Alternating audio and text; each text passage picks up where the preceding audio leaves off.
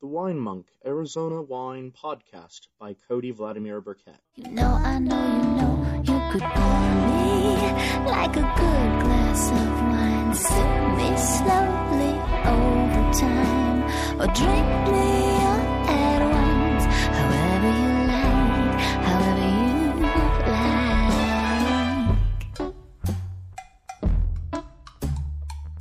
Good evening, ladies and gentlemen. This is Cody the Arizona Wine Monk with Bess the Cider Wench. Cider Wench. This is the Malvasia Girlfriend podcast. The opening theme you heard was one of the new submissions, a suspicious little pretty one by Ginger Mackenzie, which I did not play for you, but, well, I haven't figured out how to work it into, at the time of recording this podcast, I haven't figured out how to work it into a theme, but it is one of the first themes that's been submitted. The only other theme submitted so far has been Derek Power, with something that he, I think, named as the Wine Monk theme. But anyway, tonight I'm going to introduce my girlfriend to the girlfriend, Malvasia Bianca. I have here the Private Reserve 2011 Malvasia Bianca from Freitas, which is one of my favorite Malvasias in the state. I have as a backup in case this is corked the 2014 Sand Reckoner Malvasia Bianca, which is also one of my favorites in the state. Over here. That outside of the cork is awfully moldy, but we'll see.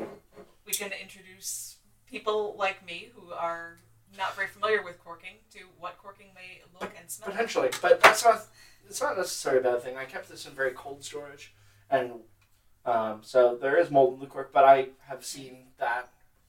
I scraped some of it off, but that grayish powder. May I attempt a whiff of that? Okay. It's not much of a smell to it. But, well, it's not open. But it may not be a bad thing, because if it's only on the outside of the cork, we're still good. I assure you, all of Bess's family, that she is modestly dressed right now in a headscarf, and a new tie. There are no shenanigans here. Okay, we're, I think, good. Wait, maybe. Hold on. Yes, we're good. It's a little less floral than most traditional Malvasias, but yes, this bottle is not corked. I'm already liking the smell that I'm getting this thing. Okay, that sound is fantastic. Squeak! Maybe I should, isolate that and use that as, my new text message notification tone. Or for if someone says something particularly shocking during the podcast. I could, but that would require a lot more sound editing than me or my sound editor is probably willing to do. So Freitas, for those who are not in the know, Freitas Vineyard was one of the first two vineyards in the Verde Valley post-Prohibition. The other one was, of course, John Marcus's winery, Echo Canyon. This one's located not terribly far from the Walmart, all things considered, in Cottonwood, but there's not a tasting room. Melissa, what's her name? Actually, this might have been. This was before Melissa was the winemaker. This is the 2011. This was still when Darren Evans was the winemaker, who I think is now winemaking in St. George, Utah, a state that definitely needs more booze. So, I don't remember if I told you about white wines and how they change, how they age. I think we've just talked about reds. Yep, I think we've only talked about the reds so far. So, as whites age, the color tends to get more yellow. Sometimes occasionally into orange. Actually, I could have shown you this actually in the dollar store yesterday, where they had a $3 Torrontes, and you could tell that they were stored horribly because their bottles were all varying shades of colors and see-through glass, and some were almost burnt orange or rufous color, if any of you are Westerners and know what a rufous hummingbird looks like, that color. And then you had some that were canary yellow like this, or dandelion yellow, or some that also were looked like they would have been perfectly okay, like what Toronto's looks like just out of the vine, so to speak, or in the bottle, very young, very, very bright, almost transparent. And also on the bottom of the crystal, tartrate crystals, so it's not a bad thing. Okay. I think I was joking with, one of us was joking about this at the festival with you about tartrate crystals. No, that was when Marnie came over and you were commenting on her ring, because, damn, that is a sweet ring. And and you had commented, anyway, sorry, tangent. Anyway, wine. So what are you smelling on the nose? It's very floral. What flowers are you getting? Rose. I mean, I say rose quite frequently, but something of an early blooming spring rose, possibly even a beach rose, which is quite a different scent, actually. I'm thinking beach rose. It's much lighter than what you would normally get in a bouquet. Not a wine bouquet, a flower bouquet.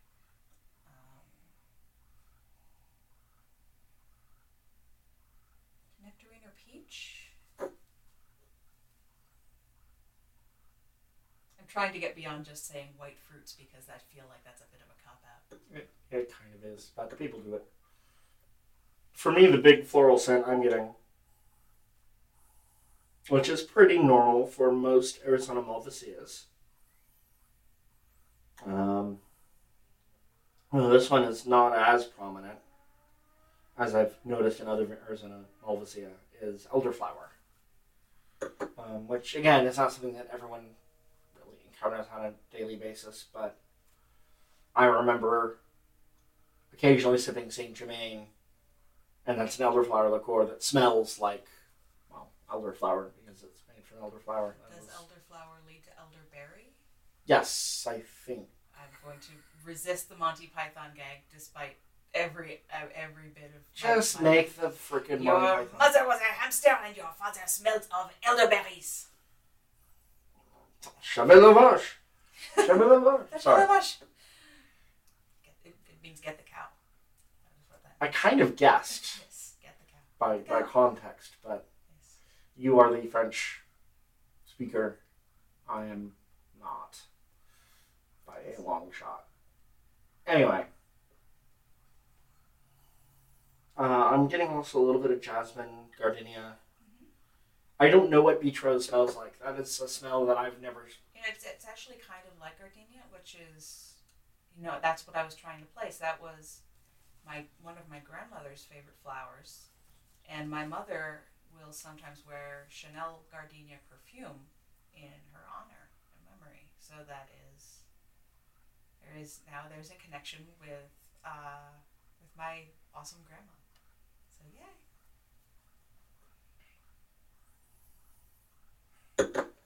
There's also a lot of honey I'm getting on the nose, which is pretty standard for Arizona Malvasia as it ages. It gets richer honey notes. I'm still really looking forward to, in the future, doing a vertical tasting podcast of the Stronghold Malvasias from, I think I've got 2010, 2011, 2012, both 2013s, and I don't have the 2014 yet. It has not been released yet, but it's going to be soon. Was that an ominous soon? Or just a soon? Soon. It shall be released soon. The Malvasia awakens. Release the Malvasia! Release the Malvasia! Or as you affectionately call this grape, Tightpants Bianca. after, of course, Captain Mal. Yes, Captain Oh, Mal. wait, that's right. I'm not supposed to make Firefly references. Sorry. We shall for the moment forgive you. It's not your forgiveness I need. I still have nightmares about your sister's look. Still, years later. Oh, this is somewhat to be expected. I love you, Catherine. I don't know that she will. But yes, that was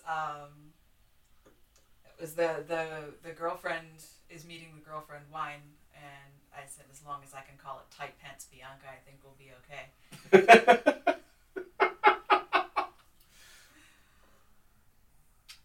There's a little bit of mint also I'm getting on the nose, and sort of a rosemary.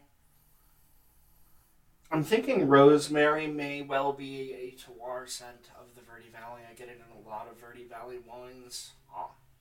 And I've been struggling a lot to find any sort of unifying terroir feature of the Verde Valley, because the Verde Valley has such a varied geography and geology and climate. There's so many different microclimates.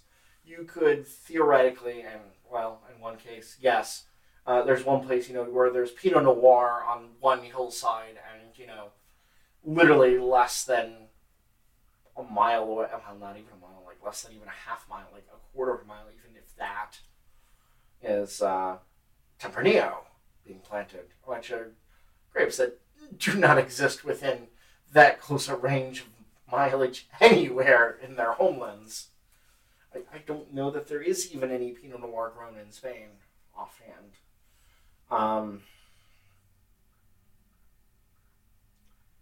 At least not that I'm aware of or have seen.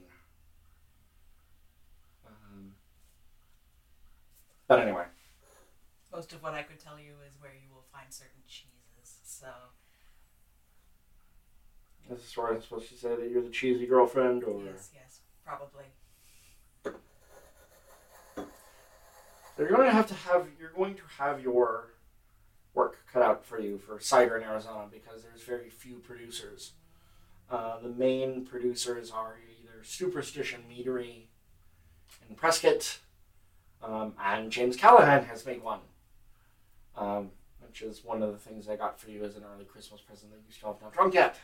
I will get to it. I know. I'm You wanted to share it with your dad. Yes, I do want to share it with my dad, who's just barely entering the world of cider, despite living in New England. He has gone more for the New England beers and less for the ciders, which is, there are a lot of new locally grown, locally produced ciders in New England. Down east being my particular favorite, which comes from Maine. Haven't seen one produced in Rhode Island yet, but there are not many things that are produced in Rhode Island to begin with. There's a couple of vineyards, and they are opening a I don't know perhaps one would call it a factory. I don't know how large the distribution of Narragansett beer is, but they are going to be opening a place where they will make Narragansett beer in Rhode Island. Yes, a because brewery. that's where Narragansett Bay actually is, and where the Narragansett actually lived, and yeah. So, I am the... Lived? You mean they're gone? There's not a whole lot of I guess they Narragansett come... that pun doesn't work. Anyway. Mint, elderflower, honey, floral characters, peach, like white peach. Yeah. Not regular peach. And it does have, we were at the festival earlier, and we were talking about with the Syrah, it being a mint wind. Almost, yeah. And there's almost a hint of that in this, that there is a coolness on the nose. There's a coolness on the nose that is reminiscent of peppermint. Or a mountain stream where peppermint grows, which is almost like Bitter Creek in Jerome. But anyway, I won't get into the history of Malvasia because you've heard me go about that in the podcast that was affectionately known as the Malmsey Butts podcast. The reason being is that a butt is a medieval unit of wine measurement. Malmsey was a medieval name for Malvasia, and it was transported from Italy to Britain in these butts, which contain like 500 gallons of wine. It's not dirty.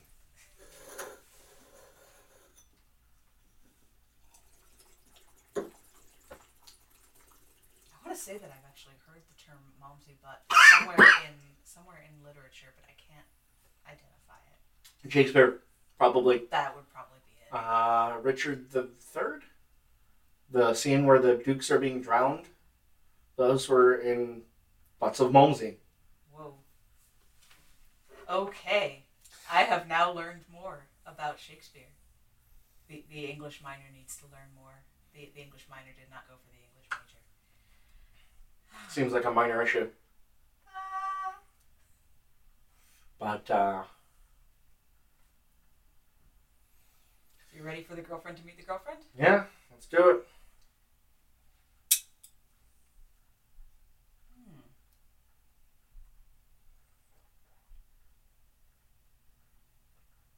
It's quite lovely. Well, you remember, of course, your Lord of the Rings. Yes. This particular vintage, the 2011 Malvasia Bianca Freitas Private Reserve, is how I've always imagined Antdrot tastes like in Welling Hall. That would really work. That would really work. I mean, especially just considering Merry and Pippin and the kinds of things you would think they would enjoy. That, yes. Yeah. The first time I tasted this, it was in the tasting room that used to be Dean Using Cellars, is now Wicked City Tap and Bottle. I think it's Tap Bottle? Wicked City is the name. Under Hilltop Deli. It used to be Dean Using Cellars, and they used to sell the Freitas label there. And one day, in between my Hilltop Deli shift and my shift at Subway in Sedona, I referred to the descent between one to the other as the descent into Hades. The only thing that has redeemed the Subway, by the way, for the record, after my hellish time spent there, is all the Night Vale advertisements and mentions for Subway, which make me giggle. Specifically the Subway sandwich shop, or also the Night Vale Subway? No, just the Subway sandwich shop. I have no strong opinions on Subways one way or the other. I do not live with the mole people. I have spent much time among the mole people of Boston.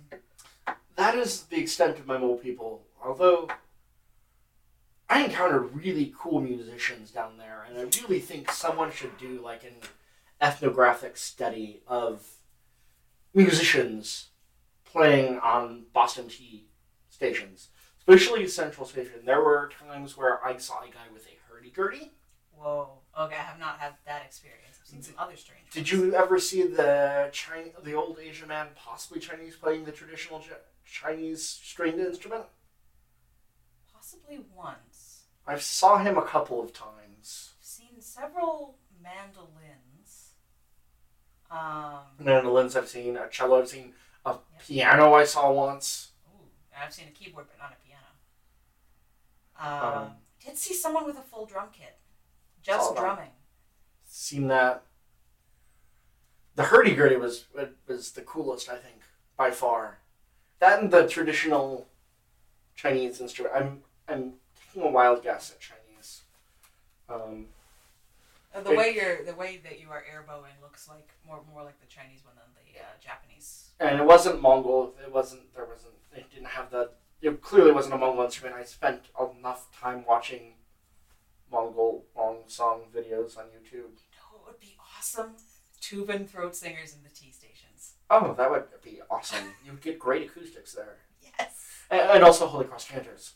Chanting, singing randomly, along with... I would bet that on what were they called? The Safari Days, there were probably chanters who just started singing in the subways, because I know when I was younger, I definitely started singing in the subways. And you've seen the footage of the singers singing the Icelandic hymn in the subway station, right? Yes. That's gone viral multiple times. I've seen it come and go and come and go.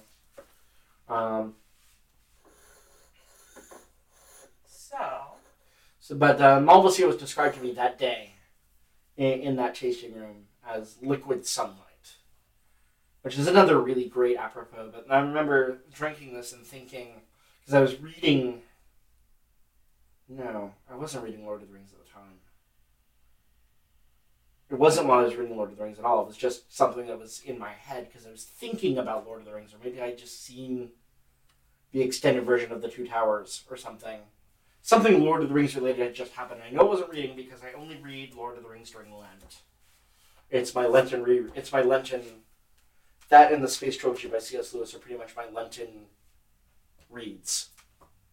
Which are good because each one has a character inspired by the other author. Exactly. For those who are not aware of the Space Trilogy, which are more esoteric. My goal in life is to be Ransom. I'd forgotten that until this moment. That is my ultimate goal in life, is to be the main character from the Space Trilogy, because he is a philologist, and no matter where he goes, he can figure out the language. And this is a major plot point. Yeah, and it's actually done and it's actually in the novel. For those who haven't read it or aren't familiar with it, it's done actually in a very believable way, in a way that a philologist would actually go about figuring an unknown language that he's hearing. So it's not like, not like he's got a textbook. He's learning it like a child would learn it. Yeah, and it shows, and it's actually done in a really brilliant way in the book, and not a way that's heavy-handed, and not a way that's very obviously, fake. It's like if you had, if we get into the book a little bit, if we get into the first book, when the Hrossa, who are if I were to live among any peoples in the Space Trilogy, it would totally be the Hrossa. I could see that. They're fantastic. Basically, when they find Ransom, or when he finds them, when they come across each other, they start teaching him the language as they would teach a baby Hrossa. Yeah. A couple of words at a time, and that is how we in the language teaching sciences prefer to do our teaching, which is why I'm going to make a very controversial statement right now and say that Athanase is possibly the best textbook for learning ancient Greek, because that's the way in which they do it, as though it were a living language and not a dead one. Because there's so many people who hate that book. I know, everyone hates Athanase except me. And my wonderful Greek teachers at Knox College. Hail Knox, all glorious. She probably got a better Greek education than I did at Holy Cross, just for the record. Holmberg does not teach Greek very well. And she's like, I know you know Greek. And I'm like, don't! I had the Feinbergs, who were a married, elderly Jewish couple. And I audited my first trimester of Greek. And she pulled me aside at the end. I hope no one I hope that this reaches everyone that it can possibly reach, but not the people in this Greek class, because she took me aside and said, you got the highest grade in the class, and it's not going to count towards your GPA if you keep auditing Greek. And so I had to give up a couple of other classes in order to keep going with it. But I like Athanase because they... There's a Night Vale quote on the screen. In case of emergency, good luck! It's like that one that's... sounds like you're human. Good luck. But yes, the Feinbergs were wonderful, and the reason I particularly like Athanase is because it introduces you to Kine. At the end of every chapter, there is a section from either the Gospel according to Luke or the Gospel according to John. I think they if you get into the higher levels, they might use Acts as well. But John is while having some very difficult to grasp ideas. I've heard it's theologically, it is grammatically one of the simplest. It's so simple grammatically. It's just, hey, here's some straight up past tense, and here's some present tense. No, we're not gonna use any of the weird ones. What are you talking about? No subjunctive here, and that made me happy because I might love languages, but the subjunctive can. The subjunctive is maybe, perhaps, possibly one of the maybe kind of difficult. There's me trying to do the subjunctive in English. I'm just not a fan, and it's used so differently in different languages. For instance, the entire Lord's Prayer in French and Spanish is in the subjunctive. Really? Our Father, who art in heaven, oh, that thy name be hallowed. oh, that thy will be done. I did not know that it was it's subjunctive. basically, we pray that thy will be done. We pray that thy kingdom come. And then which is so different from the tenses of it in Greek, which are not subjunctive at all. Well, French and Spanish. And man. I don't think it is in original Aramaic. Or that someone, I would not know. Someone had I'll have to ask Mel translated. Gibson that one. What? I'll have to ask Mel Gibson that one. Well, or not Mel Gibson, but Yeah. The esteemed Father Dr. Mother Eugene J. Penteuk. I've heard many stories about Father He Penteuk. is honestly pretty much one of the only professors I miss at Holy Cross. I think I sat in on one of his classes. Because that man was freaking genius. Did he have a really great accent? Yes, he was Romanian accent. I think I remember Talks a people little going. bit like this. I remember people going around doing Father Penteuk impressions. Yes. Occasionally, whenever Father Jeffrey is feeling down, I will regale him with a Penteuk impression that usually cheers them up. As a fellow veteran from the trenches of Holy Cross. Yeah, the only theologians that I can imitate are Anglican ones, and they're not. There's only one of those who's any fun to do, and that's Father Height, because he's a voice that starts out up here, but then he's had a life of heavy drinking and pipe tobacco, and you'll say things like, "Oh, that sounds terrible." Yes, the problem with orthodoxy, and he'll go back and forth between this and that somewhere down here, and yes. A life of heavy drinking and pipe smoking. Gosh, that sounds terrible. Well, it's terrible for those of us who have to clean out the clergy lounge after things like the St. Michael's conference, because he says, "Oh dear, most of those port bottles were mine." Very sorry that you people have to carry these. I see this as a pipe smoker, and I don't mind at all. kind of okay. You're not going to turn out with a voice like Father Height. No, Nor with theology like Father Height, because Father Height is he's a Texan Anglican, and that's a very specific type. Texan? He's a Texan Anglican with a penchant for affecting a British accent. At any rate. Texlican. Anglotex? Anglotex! The Anglotex Church, there we go. Yeah. Yes, I like the sound of Texlican sounds just too much like a barbecue joint. Yes. Okay, Of course. So I haven't actually said anything about this yet. No. And for the record, I actually don't drink that heavily. Some people would accuse me of. People that we both know, or not know, but know. Well, I know, unfortunately, too well. And you, fortunately, have not known well enough. Anyway, we're going to leave it at that. The amount makes sense for the career. Yeah, exactly. I Honestly, know. if you were a teetotaling wine writer, I would not trust your reviews. And then I also know some people in the wine industry who are definitely constantly drunk. That's problematic. Which, yeah, so I would say that I would drink a healthy amount for what I do, and, you know, I mean... And it's certainly good stuff. I mean, everything that you introduced me to at the festival was wonderful. So what are you getting on the palate of this Malvasia, now that I've compared it to the Entrot of Welling Hall? I've just gotten, just now, a hint of some sort of peppercorn. I could not identify the color for you.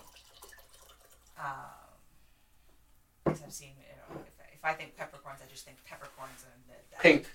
I can see pink. I'm going to just call you correct on that one. And a little bit of anise. Yes. Sorry, I'm... Yes, because there's... describe my girlfriend to me, girlfriend.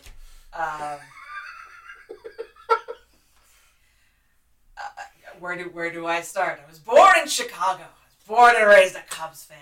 And thus this year had some small amount of good thing that happened. I meant the wine, but okay, this works too. Describe this girlfriend. Here I go having an ego.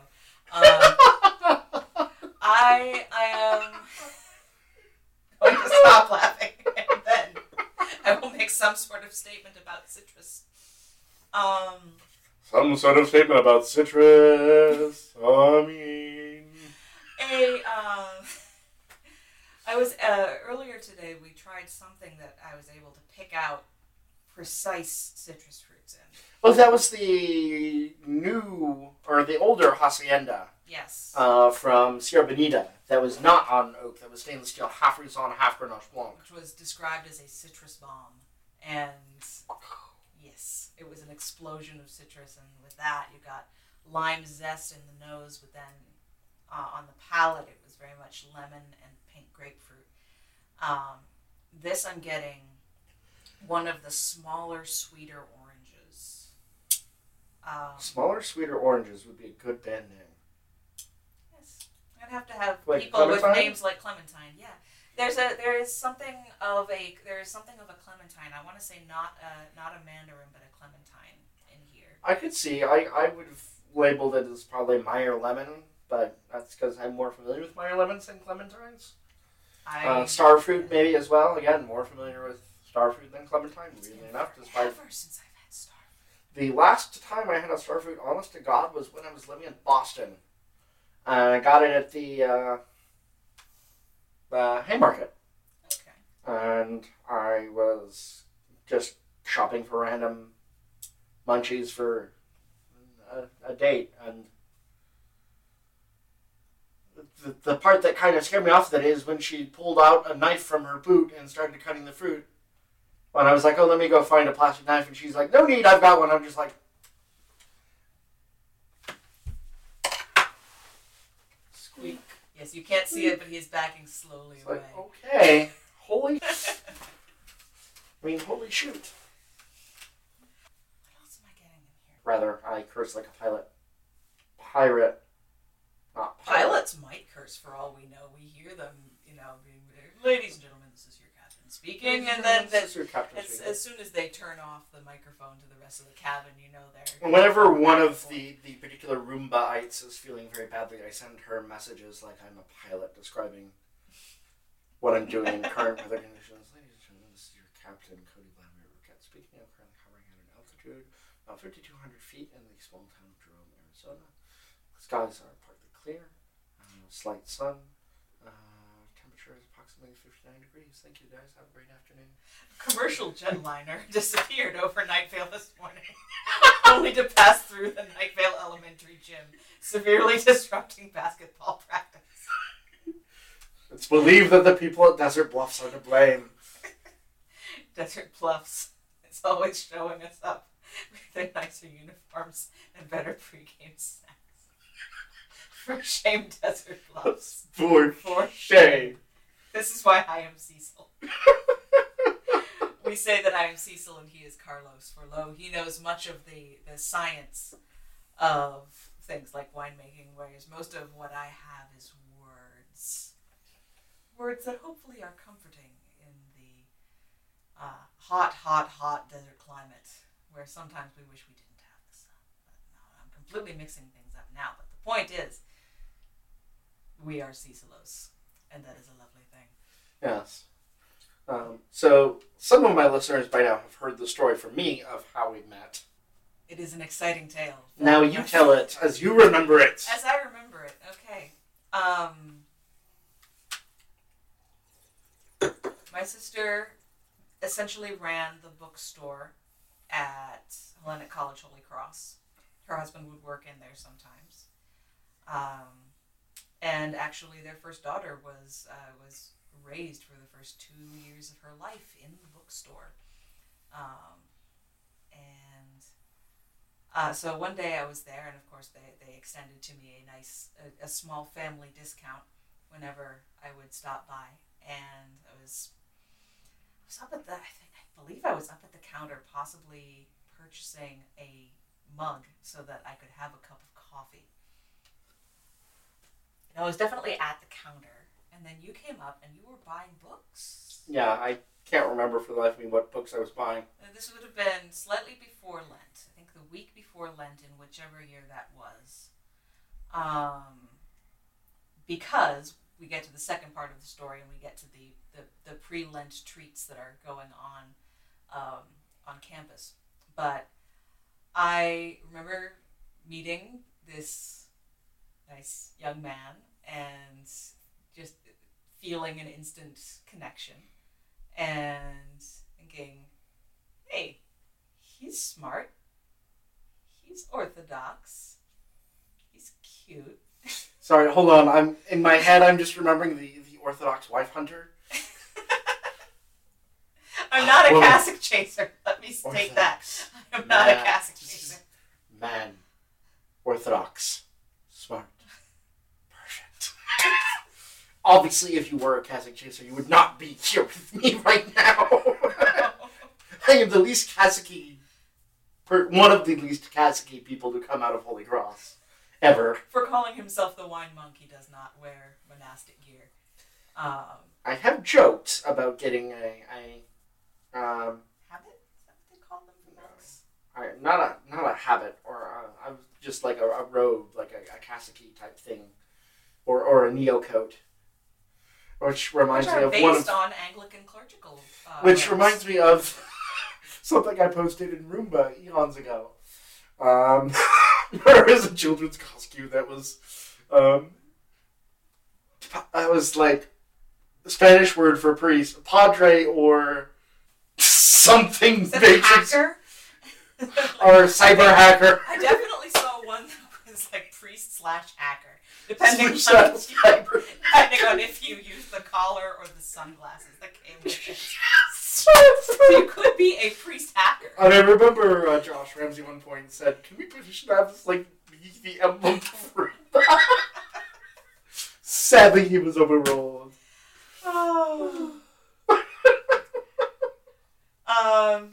But yes, I remember striking up a conversation, and I have no idea. It was probably about books. I think it was about books. It was probably about the books that you were getting, because I don't remember any of the details of the conversation other than thinking this girl is cute and nerdy and kind of awesome. I would like to get to know this person more. And then apparently came the death glare. I was looking away at this moment. I think I was trying to think of other things to say. And then I saw the death glare. I said, bye, see you later. I was like, where did he go? He has vanished. But then for dinner that evening, normally I would have eaten at my sister and her husband's place in Mary's student housing. But the pre-Lent treat that night was karaoke in the cafeteria.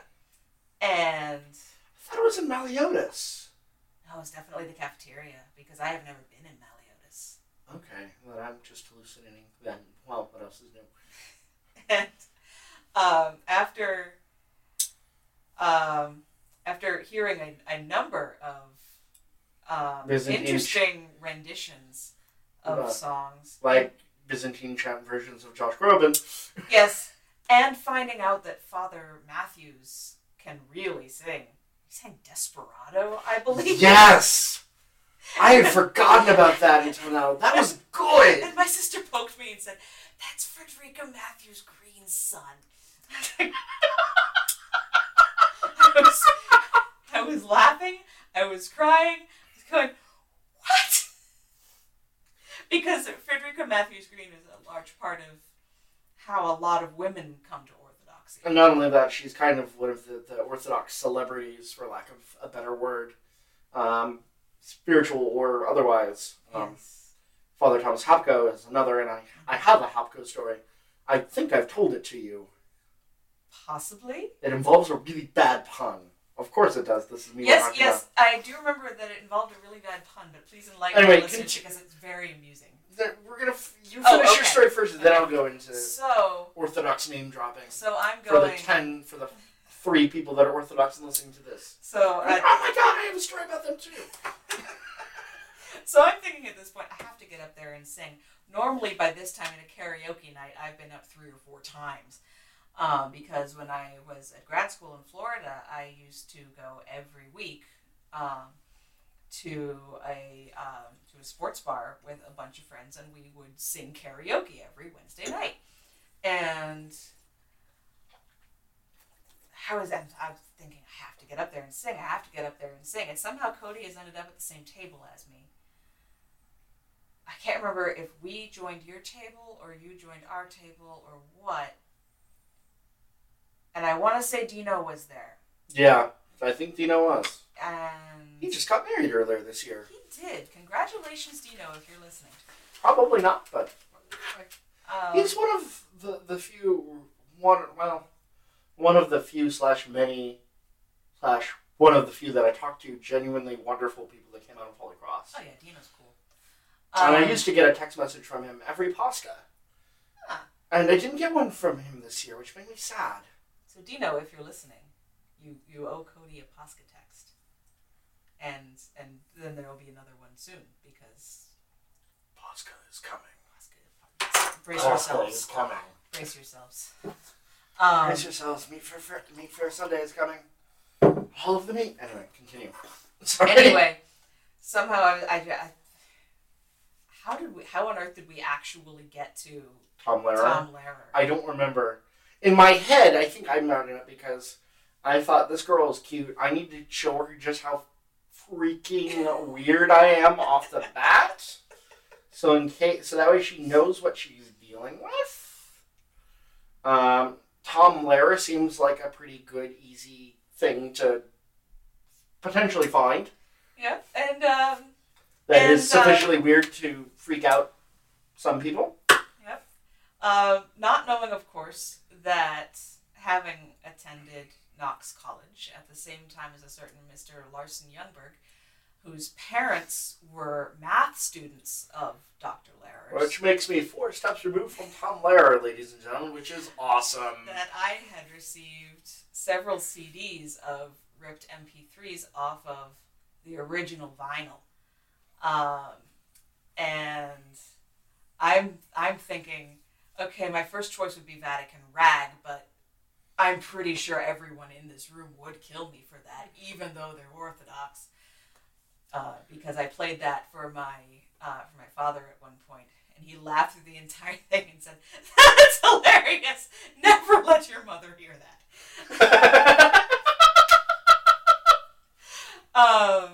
That was not one of, I believe there were 3 Tom Lehrer songs. One of them might have been The Elements. Yes, which I'm like, no. No, gosh. The Not a Elements chemist. I can do Modern Major General, but The Elements is tough. The pronunciation is more difficult than the original Patter song. And yet that was the song that I would use to teach parody song recording when I was at grad school. Anyway. I want to say that the other of the 3 was Be Prepared. Possibly, and I'm... Which has the not seminary-friendly lyric on the last line. Yeah, I don't think I've actually heard that one in quite some time. Is it about nuclear proliferation? No, that's about... Is it about It's literally Boy a parody of Scouts? Boy Scouts. Okay. I'm gonna guess where that goes in my head and not say it out loud. Yeah. But the point is that we ended up with Poisoning Pigeons in the Park. Which is my favorite Tom Lehrer song, Which other is than a that. lot of fun. Being a former, well, still somewhat dabbling in birding, and once was a card-carrying member of the Audubon Society. So anytime someone says a single lyric from that song, I want to start singing it, and that can prove problematic. Depending on people you're around. Yes, it would depend on the people that I'm around, whether they know Tom Lehrer and whether they know that I do, in fact, break into song at every opportunity. But you have not really done this trip. That's probably because I've been focusing so much on learning that I haven't been doing a lot of my own talking. Sorry. No, that's not your fault. That's on me for being like, I will absorb all of the knowledge. We have spontaneously broken into quoting Night Vale multiple times, but that's the closest we've gone to... I think we did break out singing Jerusalem at one point. Yes, we did. Which is kind of... Which is also Night Vale. Night Vale would be our song. Yes, it's a good song. I like all of If I tell you that I love you, just don't test my love. Because maybe I don't love you all that much. That was also, as I told you, my friend Gary's introduction to Night Vale was me playing that song shortly after the Carapocalypse, and it's such a good song, It and is. it's so random, but it's at the same time Orderly. so deep and and orderly, deep and and it's deeply poetic while being silly, and I think we come here for health or something. Have you read Einstein? Sorry. yeah. Anytime I think about relativity now, or someone says everything's relative, and I think, well, you misread Einstein, and yeah, I don't deal well with relativists. But the point is, we got up there and sang Poisoning Pigeons in the Park to the delight of a few people, and I think to the shock and horror of many others. Probably the second shock and horror moment at Holy Cross for those who went there, other than the sandal incident, which is famed in story, if not song. It's going to have to be famed in song at some point. Maybe. It might be famed in song now. It has been a long time since I've set foot in Holy Cross, and when I left Holy Cross, I literally had sandals on dust with them that I clapped together to brush the dust off them, and vowed that the only time I would ever return to that place is if I was a bishop to shut it down. Yes. Because that was the place that was most harmful to my faith as an Orthodox Christian than living in the middle of the Wiccan wonderland of the Verde Valley. Wiccan Wonderland. Wiccan wonderland. Have you seen In the meadow all the crystals? Have you seen all the turquoise? Moving along, stacking the stones, walking in a Wiccan wonderland. Which leads me to Frozen, which then leads me to, do you want to build a pentagonal... I can't even Pentagonal Pentagonal dodecahedron? It doesn't have to be a pentagonal dodecahedron. Go away, Anna. Okay, fine. But yes, we left a number of scandalized individuals in our wake. And as well as getting another death glare. Was the death glare a result of the song, or was it just... No, there was two death glares. There was two death glares that I remember anyway. Because I know I had introduced my sister to Tom Lehrer before... That moment. Yes, before she even went off to college. Because she went off to college with a large amount of Tom Lehrer because of me. And I think it made its way into some of the Sigma Alpha Iota musicals out there. They had a much larger chapter than we did. But we talked, and the talking was good. And I don't remember what we talked about. It's just talking. It was just good Nerd conversation. Talk. Yeah. Good wholesome nerd talk. Would we have been talking? I mean, Futurama would have been out. There's a possibility we could have been talking Probably about Futurama, maybe books, probably Tolkien, probably Lewis. Many of my conversations involve Tolkien and Lewis, especially if I know that I'm around people of a religious bent. Probably also Hitchhiker's Guide. Yes, that would definitely have come up because I take every opportunity to evangelize the good word of Douglas Adams. I have a copy of the full 5 novels and 1 short story of the what it was at one time referred to the increasingly inaccurately named trilogy. That is bound in leather with gold lettering and with friendly gold lettering.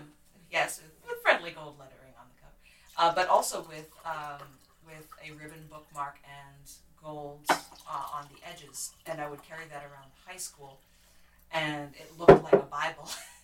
And that nearly caused my second run-in with separation of church and state in the public school system of Barrington, Rhode Island. So, but then people would come up and realize, oh, that's Hitchhiker's Guide to the Galaxy. I love that book. And either that or they'd say I was some, weirdo Christian. I was like, okay, I'm a weirdo and a Christian, so that does work for me. Thank you. I failed to see the bad part of your argument.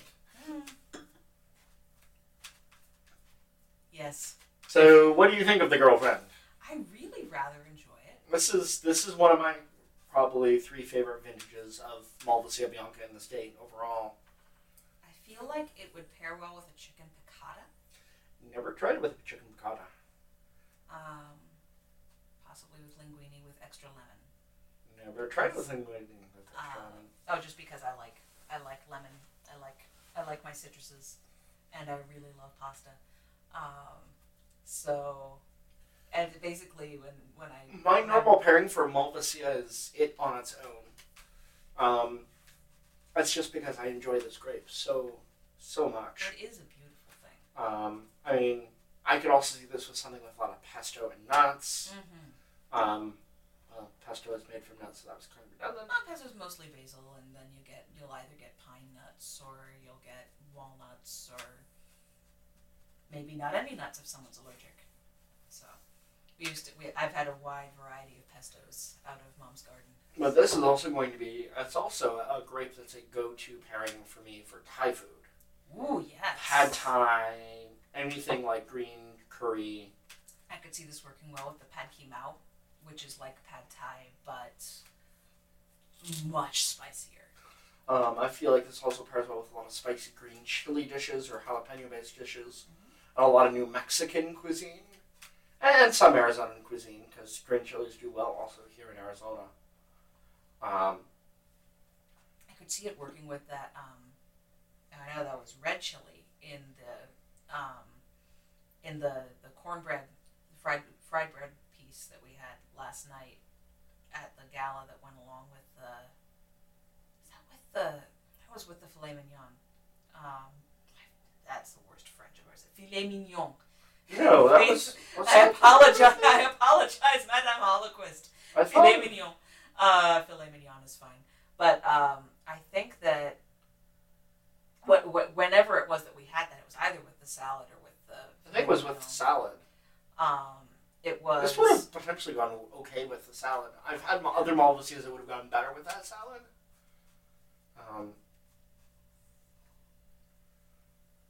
Like some of the Stronghold vintages in the past. I'm very much enjoying it just on its own, though. Yeah. And this is a great sipping grape for a hot summer day while you're sitting up in Jerome, or maybe with your feet in the Verde River or Wet Beaver Creek, or the outlet at Montezuma Well, which I've never done with this wine, or any wine for that matter. I would not want to bring this to a beach. No, this is not a beach wine. No, there's something in here that would not go well with the salt of the Which is weird air. because as it gets open, I almost do get a whiff of sea salt. Like distant sea salt. But there's a big difference between distant sea salt and actual dead fish smell. And I'm also getting a little bit on the finish now. A little bit of almost like a limestone, like licking the limestone boulder. I can't say I've tried that. This is what a geology minor does to you. You lick rocks. Have you ever seen that? There's a comic. There's also, by the way... it was a Tumblr post. It was, can you lick it according to various scientists? Yes! Geology, yes, and sometimes it's necessary. Physics. How? Chemistry? No! Don't! Don't! Biology? Sometimes yes, sometimes you'll get hallucinations. What's that Simpsons episode where Homer was licking the toads? Oh, it was the one where he was sent as a missionary to get out of something. He got sent as a missionary to some strange island, and he ended up licking toads. My favorite Simpsons, or one of my favorite Simpsons episodes of all time, was with the super hot chilies, where he ends up on the Vision Quest.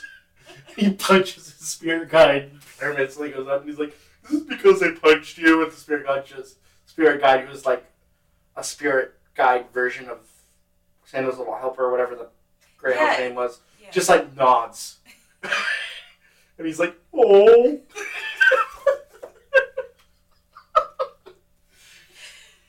Oh, that leads to another interesting Holy Cross story for me. I mean, there's a degree of separation involved, but I've heard that in one of the chant classes, what you do is you take an existing text that has not been set to chant, and you set it to one of the 8 main tones. And that I heard about a certain seminarian by the name of Manny taking Spider Pig Yes! and setting it in Plagal Second. I have heard of this. I have heard this story. Spider Pig does whatever a Spider Pig does. I think I was telling you that story, and that's when I ended up chanting "The Pirates Don't Do Anything" in a tone that I can't actually identify the number of. Yes, that you were. I remember that. We are the pirates who do not do anything, and I've never been to Greenland, and I've never been to Denver, and I've never buried treasure in St. Louis or St. Paul, and I've never been to Moscow, and I've never been to Tampa, and I've never been to Boston in the fall. No, he's never been to Boston in the fall. Now, if I never did take a chant class, and I do kind of regret that. But probably what I would have done is taken one of the Lord of the Rings texts. Yes. Which I think is what my brother-in-law probably did. Possibly Treebeard's, I call it Treebeard's Memory Song, or Namarie, and putting that to one of the tones, which are two of my favorite pieces, or maybe doing whatever the really sad tone of the Lamentations is for the Lament of Boromir, for Boromir. Or Boromir. One of Sean Bean's 22 on-screen deaths. Which have been done because the universe is trying to correct for his name not rhyming.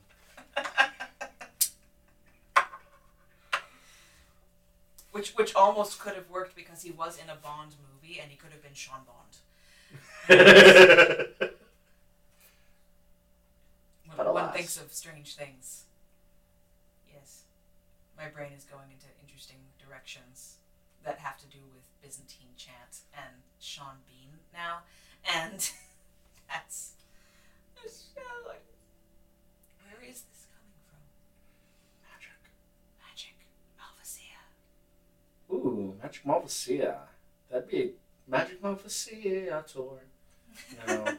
Magical Mystical Malvasia tour could be a good band name. Or a nearly copyright infringing album name. Yes.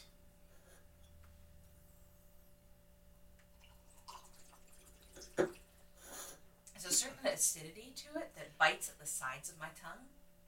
Which makes sense because what I've noticed is that wines in the Verde Valley, which is where this wine is from, tend to be by far more acidic than wines from other parts of Arizona. Okay. The groundwater is a little bit more acidic. The soil is a little bit more acidic. Everything's a little bit more acidic. Just because there's so much limestone. Calcium carbonate. It just gets into things and tends to make the wines a little bit higher acidity, higher pH, from what I can taste anyway. I don't know if that makes any sense, like chemically, but there's something in the Verde that does it. Something in the Verde Valley, generally in wines. Coming from the Verde Formation or wines planted on the Verde Formation. This would be a good example of that because this is Verde Formation cottonwood. Some of the Page Springs vineyards, some of Maynard's vineyards, all of Alcantara. Not as much at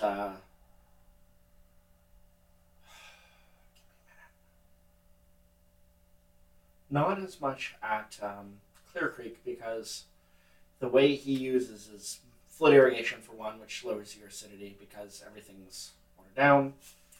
Sorry. Oh God, you're Sonnet 130 drunk, aren't you? Image that popped up on my laptop. One of my favorite sonnets.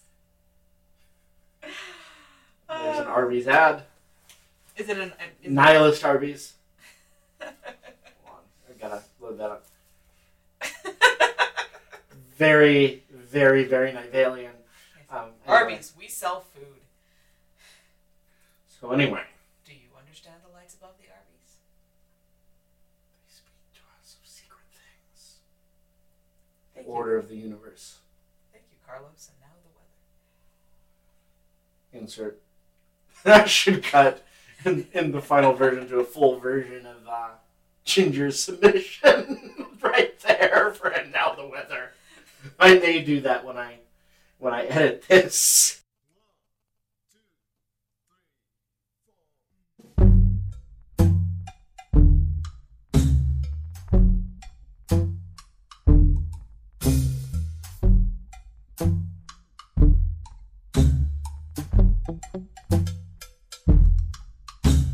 Suspicious little pretty one, I suspect that you know I've come undone. You've opened up this can and no one can put me back in. But you know, I know I know you know. Suspicious little pretty one, like them candies where no one could eat just one. I would gorge until I pop, 'cause you're bitter, bitter sweet like a lemon, lemon drop. But you know, I know I know you could pour me like a good glass of wine, sip me slowly over time, or drink me all at once, however you like,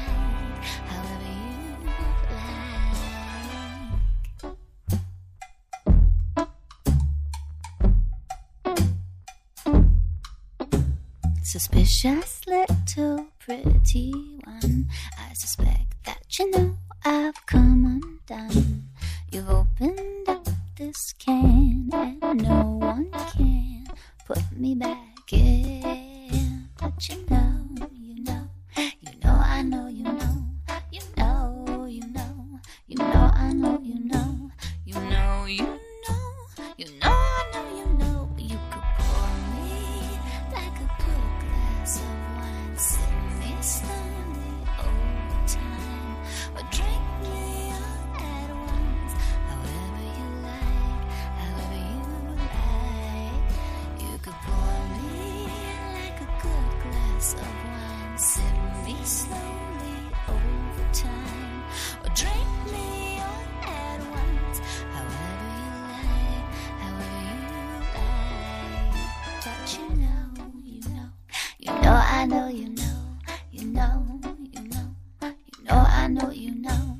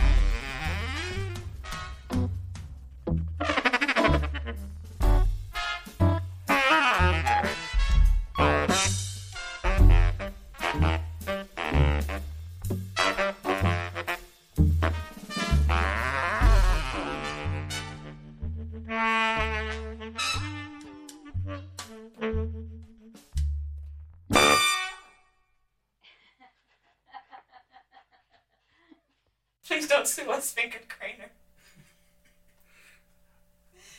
I will accept being a guest star. The Night Vale's wine critic. Oh, the Spectral Malbec is coming gloriously this year, which started as The sommelier at Tourniquet. Oh, that's true. But then you couldn't be my Carlos. Well, no, but I mean, as a guest star in the real world, yes. I mean. So the spectral Malbec joke came about as at one point in time my phone had died and I was out in the desert doing photography for an entry in the blog on the Coronado Vineyards Malbec, which Sam commented on and said that Jackie read and loved your review and blah blah blah. Anyway, so the high def picture thing on my tablet is much slower than the one on my phone. So if I move a little bit, or even a little bit, they would double the picture. And there was one where everything in the picture was normal except for the Malbec and the glass. Actually, I think the glass was in one place still, but the bottle had moved around somehow, and there was like 3 different bottles of the one. And so I posted it to a Night Vale group on Facebook. It's like, the Spectral Malbec was a really great harvest this year. Because it just made me think of that for some weird reason. But anyway. So the bottom, the crystals that you see here, Yes. those are the tartrate crystals. Oh, that's what. Because you said if you ever get me a ring, I don't expect something that shiny. And I said, well, about at this point, all I can afford is tartrate crystals, and there they are. So tartrate crystals come about through tartaric acid, which is something that's in all wines. It's a natural acid in grapes, and sometimes you add a little bit. Sometimes you don't, just kind of to balance an acidity on the wine. But if you don't cold stabilize, and cold stabilization is really as simple as it sounds. You put the wine, ideally, the proper way to do this is you get a glycol insulated tank and you pump it down and you put that at the top of where your wine level is, and it continuously cycles through because, warm things rise, cold things fall, and so it falls to the bottom. And then the crystals that are, once it gets to a certain temperature, i.e. just about 40 degrees, the crystals, 40, 39, the crystals will come out of solution. Well, the excess tartaric acid will come out of solution and form crystals at the bottom of the bottle. And a lot of people in tastings refer to this as wine diamonds. And it's perfectly natural. It's what happens when you don't cold stabilize. It doesn't mean anything bad. Or you could do it the way Flying Leap does it, which I think is genius, because Sonoita is one of the coldest wine regions in Arizona.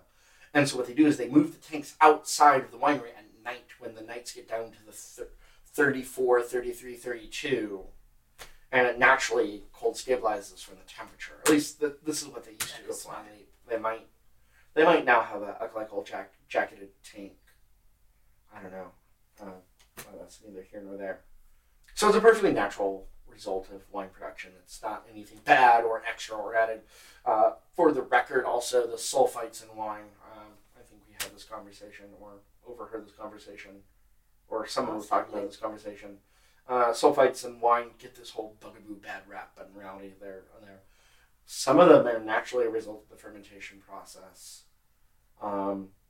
And a dried apricot will have probably more single amount of sulfites than an entire case of this Malvasia will. But perhaps because, I don't know, is it visible in some way? No, it's because on the label, because the beer industry hit one up on us wine people by making us forced to say contain sulfites. Because sulfites are bad in addition. No, they're naturally there in most wines, regardless. And the fact of the matter is, if it wasn't for sulfites in wine, your wine would go bad much more quickly. You wouldn't be able to age it nearly as well. It wouldn't last nearly as long. It's just a fact. Blah, blah, blah. So out of all the wines you have tasted today... There were several today, because we went to the...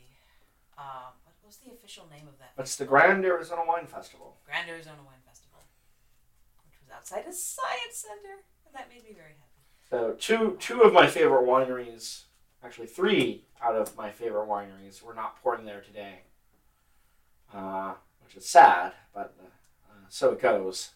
There were no straight-up Malvasias there today. Which was also shocking. I really expected the Pierces to be pouring their Malvasia today, at least, to get you They an won an early award entry. for that one, didn't They did. But the wine that swept through and got best in show was honestly not really much of a surprise to me because I kind of called it. You are running low on Oh shoot! power. Why is it not charging? Please stand by for technical difficulties. The point is, this is an excellent wine. We are good. Okay, now it's charging. I don't know why I wasn't doing that before, but now Back in business. I can't sit in my chair because I stupidly put that cord over my chair. Anyway, so out of all the wines you tried today, which ones were your favorites? Well, I'm really liking this Malvasia. That was not represented at the festival. Well, it's still a wine you're trying today, so technically you could Yes. be like, this is my favorite all today, and it would be a perfectly cromulent answer. You're going to have to give the details on these because there were so many that I will remember just Only. small amounts here and there. Very much liked, I did the Gewürztraminer that you called. Yeah, I called that a year and a half ago when I first tasted it.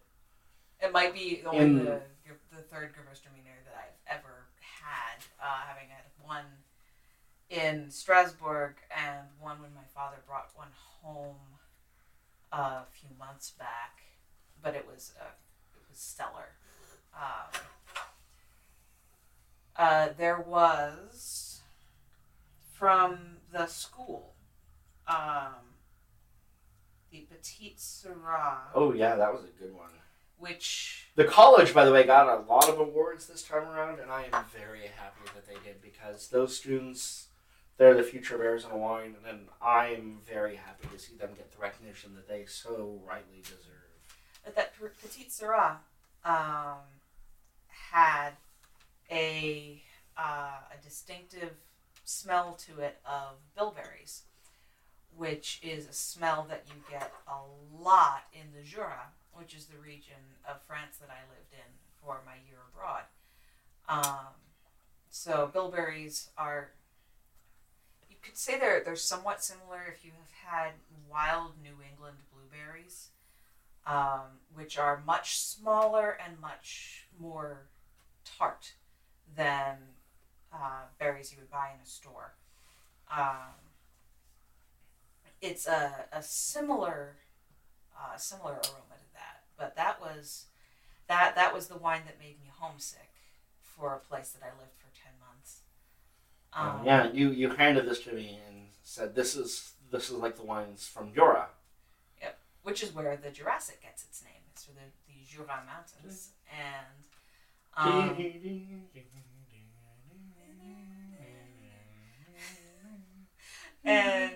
Sorry. And I was telling the gentleman who was pouring, pair this with this cheese. You're going to go to Trader Joe's. You're going to get this cheese, and you're going to have it with the Petite Syrah because that will give you the Jura experience. Jura is not known for its wines particularly, but it is for its cheeses. It's getting, apparently, from what I researched when I was doing researching Trousseau, which is Bastardo, which is the port that I reviewed a couple months ago for the noise.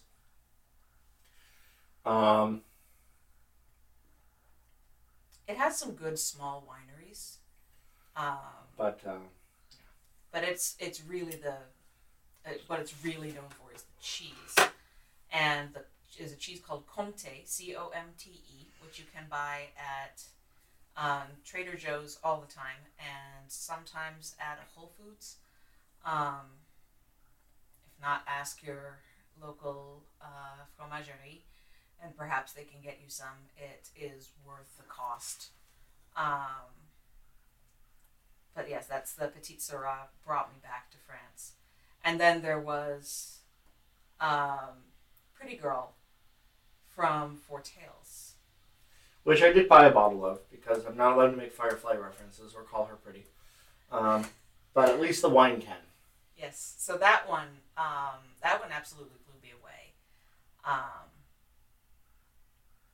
And it might have had something to do with the accents of the people around it, as well as there's a rich discussion going on, and there were a lot of pictures of dogs.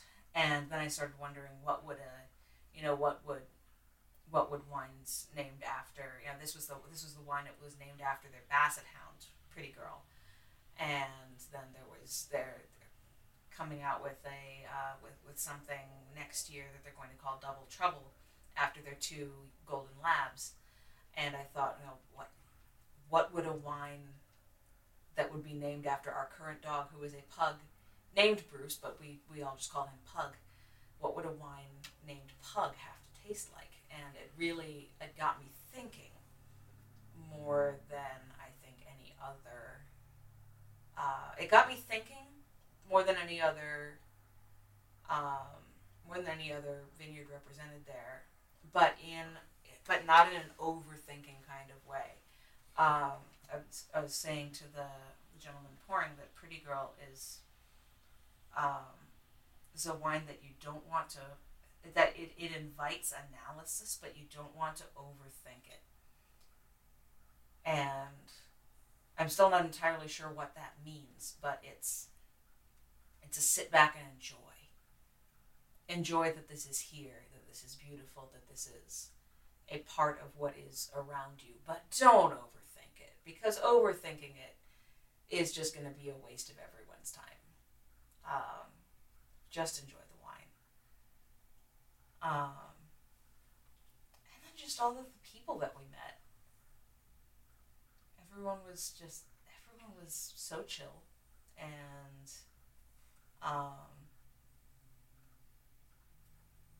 it was a generally good day. I don't think I disliked anything I tried.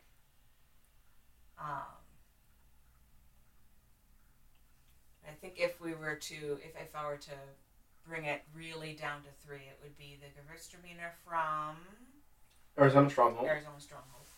The Petite Syrah from the college, and then Four Tails Pretty Girl. Okay. How about you? What were your favorites today? The Rosé from Bodega Pierce, definitely. Was that the one that I got like this much of? Yeah, because I drank it all because it was that good. What I got was very good. You also did take home a bottle of the Gallia, too. Yes, the Gallia, which is just gorgeous. Like I can't remember enough about it besides it being gorgeous. But yes. Well, the label. The label is gorgeous. Is a great personification of the wine itself. It really is.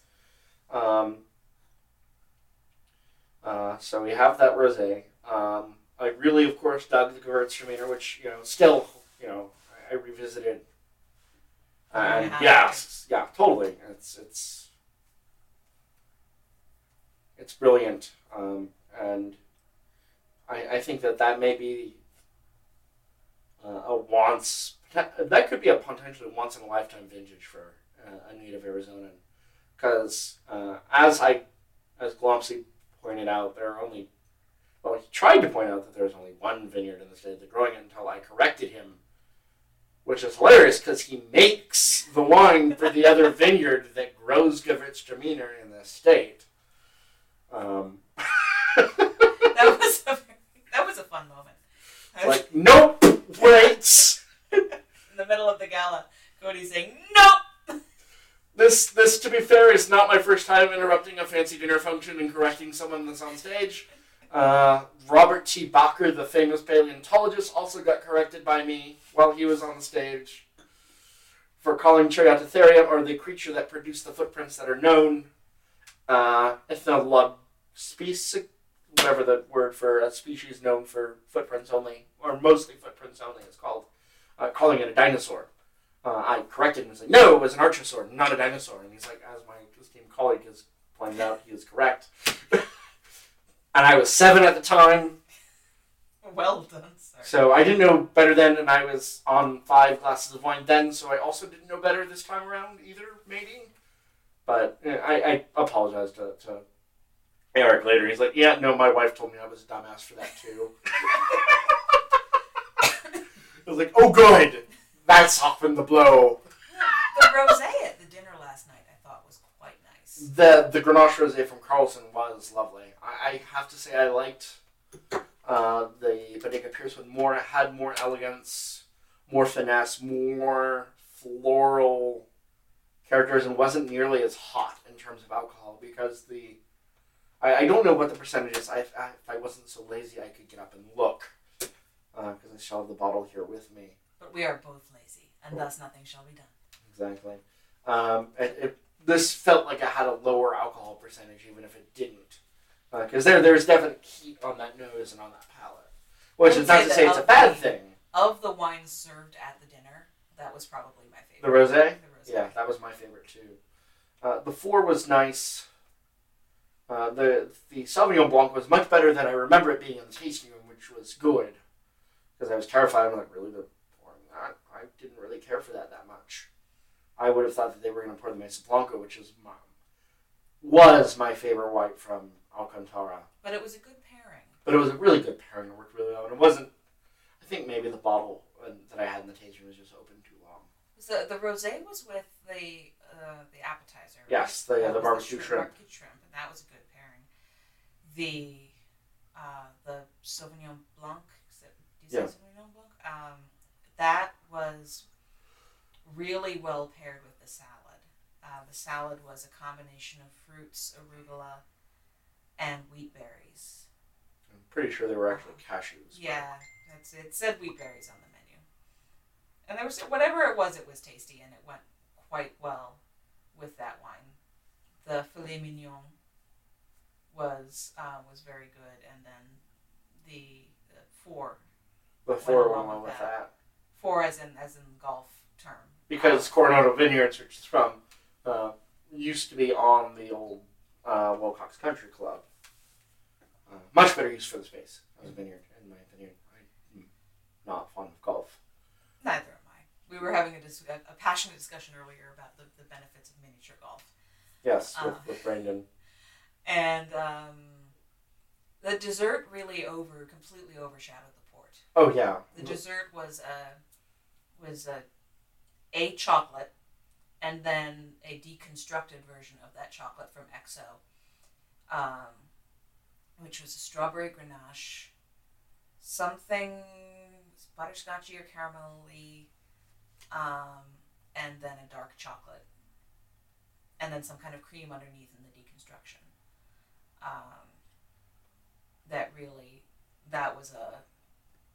It was a perfect piece of chocolate. Yeah. The port did not hold up. It was just It didn't hold up. I think if it had been a worse dessert, perhaps the port would have shone through more. Yeah. But the dessert completely outshone the dessert wine. I feel like the epilogue from LDV would have been a much better pairing for that wine, or alternately, even better yet, the Solo from Flying Leap, which was Grenache. I have not tried their Petit Verdot port yet that has won. I'm looking very forward to trying that. I need to see if Rose will. And what was the sparkling? That was the sparkling Colombard. It was interesting. That's about the best anyone can say for Colombard. There's a reason why French Colombard is one of the biggest brandy grapes in France, other than Audney Blanc. That reason is? It's kind of... the uninitiated. It's kind of... Oh, good. It provides body. Okay. It's not a very exciting wine. It doesn't have a very exciting flavor profile. The only way that you can really jazz it up is either distill it and turn it into a brandy and age it long term to make it into brandies and cognacs, or to do what they did, which was carbonate and turn it into a sparkling wine, which they didn't do it in any natural style that I'm aware of. It wasn't Methodois, Champenois, or however it's said. It wasn't even listed on the menu for the evening. All it said was the toast to the winners, which is why I had no idea what it was. It was the sparkling Colombard from Sonoida Vineyards. Or a pet nat, which has not been done in Arizona, although rumor on the street is that a few wineries are experimenting last vintage, or experimented last vintage with a pet nat, in experimenting and seeing if it would be feasible and potentially doing a bigger production this year of pet nats. I know Gary wants to make like 4 or 5 bottles of a pet nat just for shiggles for himself and for me, mostly because he knows that if I don't get to try one of a pet nat that he's made, I will hold it against him.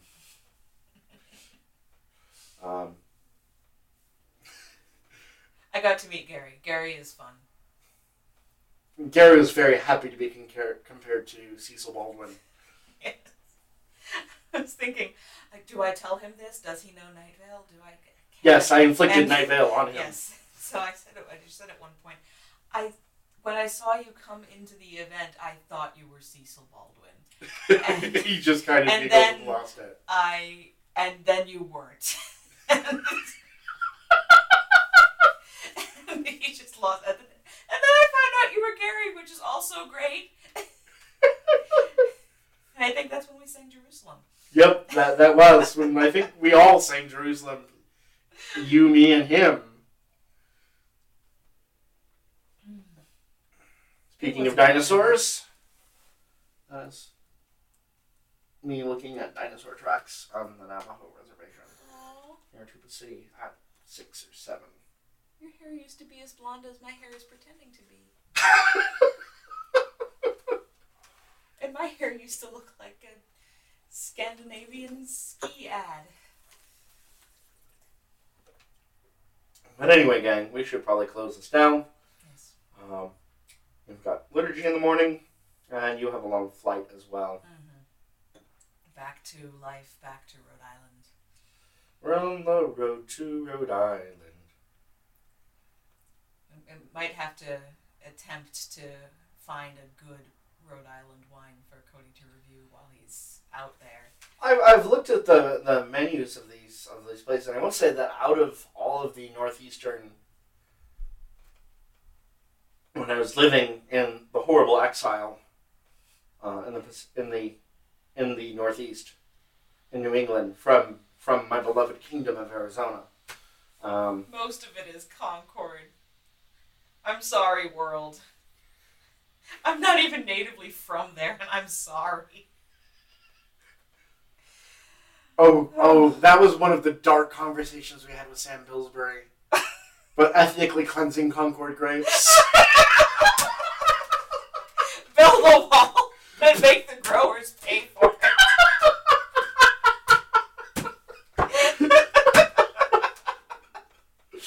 For any of you who haven't met Sam Pillsbury, for some reason, when I saw him, I instantly thought I was meeting Bernie Sanders with a haircut.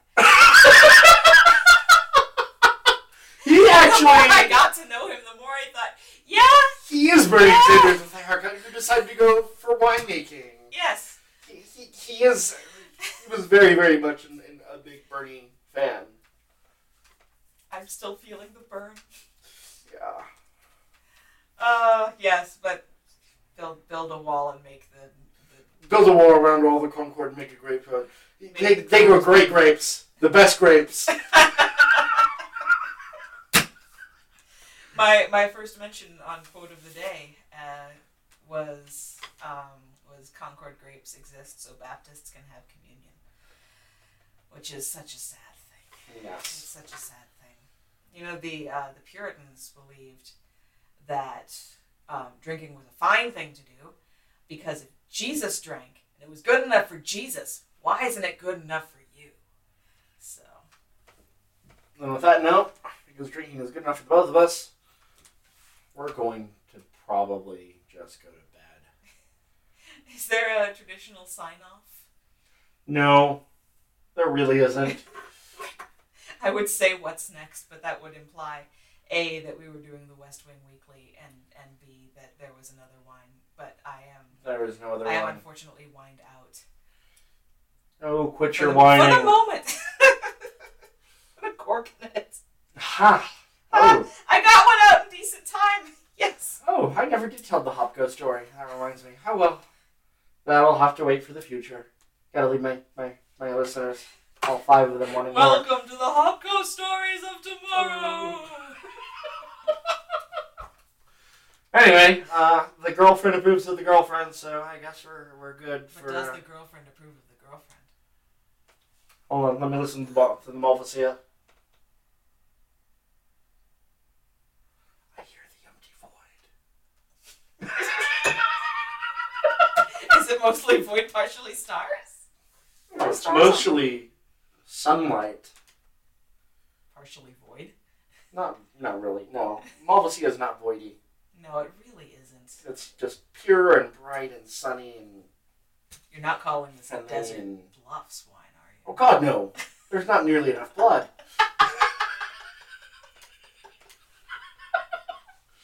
Anyone who has listened to this and not understood half of what we are saying, Please. go listen to Welcome to Night Vale. Vale. At least go for the first 3 episodes. Or even the first one, and just listen to the beautiful voice of Cecil Baldwin. But anyway, no, Malvasia is not a void wine at all. It's just beautiful and bright and sunny and cheerful. And it is the end draught of Wailing Hall. And this vintage especially is always, like I said early on. Am I going to get taller? I hope not. I kind of like you being short. I like me being short, too. You know, it's nice to bend down to, kiss you on the forehead. Sorry, that may have been too affectionate. Oh, no! Anyway. People have emotions.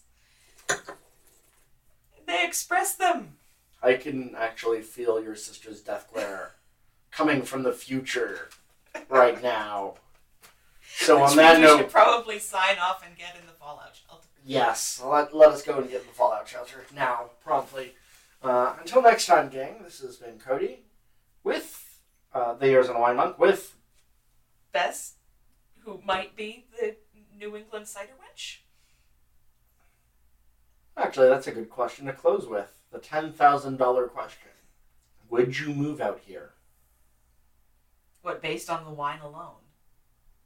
I'm assuming I'm probably playing a part in this, but... I mean, the wine is definitely If you superior want to to just New move out England. here for the wine, then I won't say no to I'm that. so because at far least it's enjoying something- Arizona. This is the furthest west that I have ever been. And I've enjoyed my time in the Phoenix area. And apparently this is the worst part of Arizona? As I have said, this is the worst.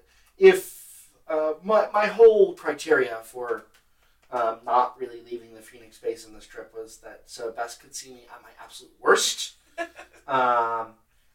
Driving through Phoenix traffic, and the worst part of Arizona, which is Phoenix. But And hey, she's still, it's got a science center, so... The thought process being if she still is okay with, can deal with this, driving through Phoenix traffic, and also the endless squalor that is Phoenix that stretches from horizon to horizon. There are some mountains. I can look at the mountains and ignore... I can look at the mountains and the Cody and just be happy. For the record, I know most of my listenership is probably in Phoenix. I'm sorry, I grew up in Phoenix. I'm over it. I did enjoy my time here in Phoenix. But Looks she like enjoyed her we're time. We're in Surprise. Surprise! The big surprise is that anyone's living in Surprise.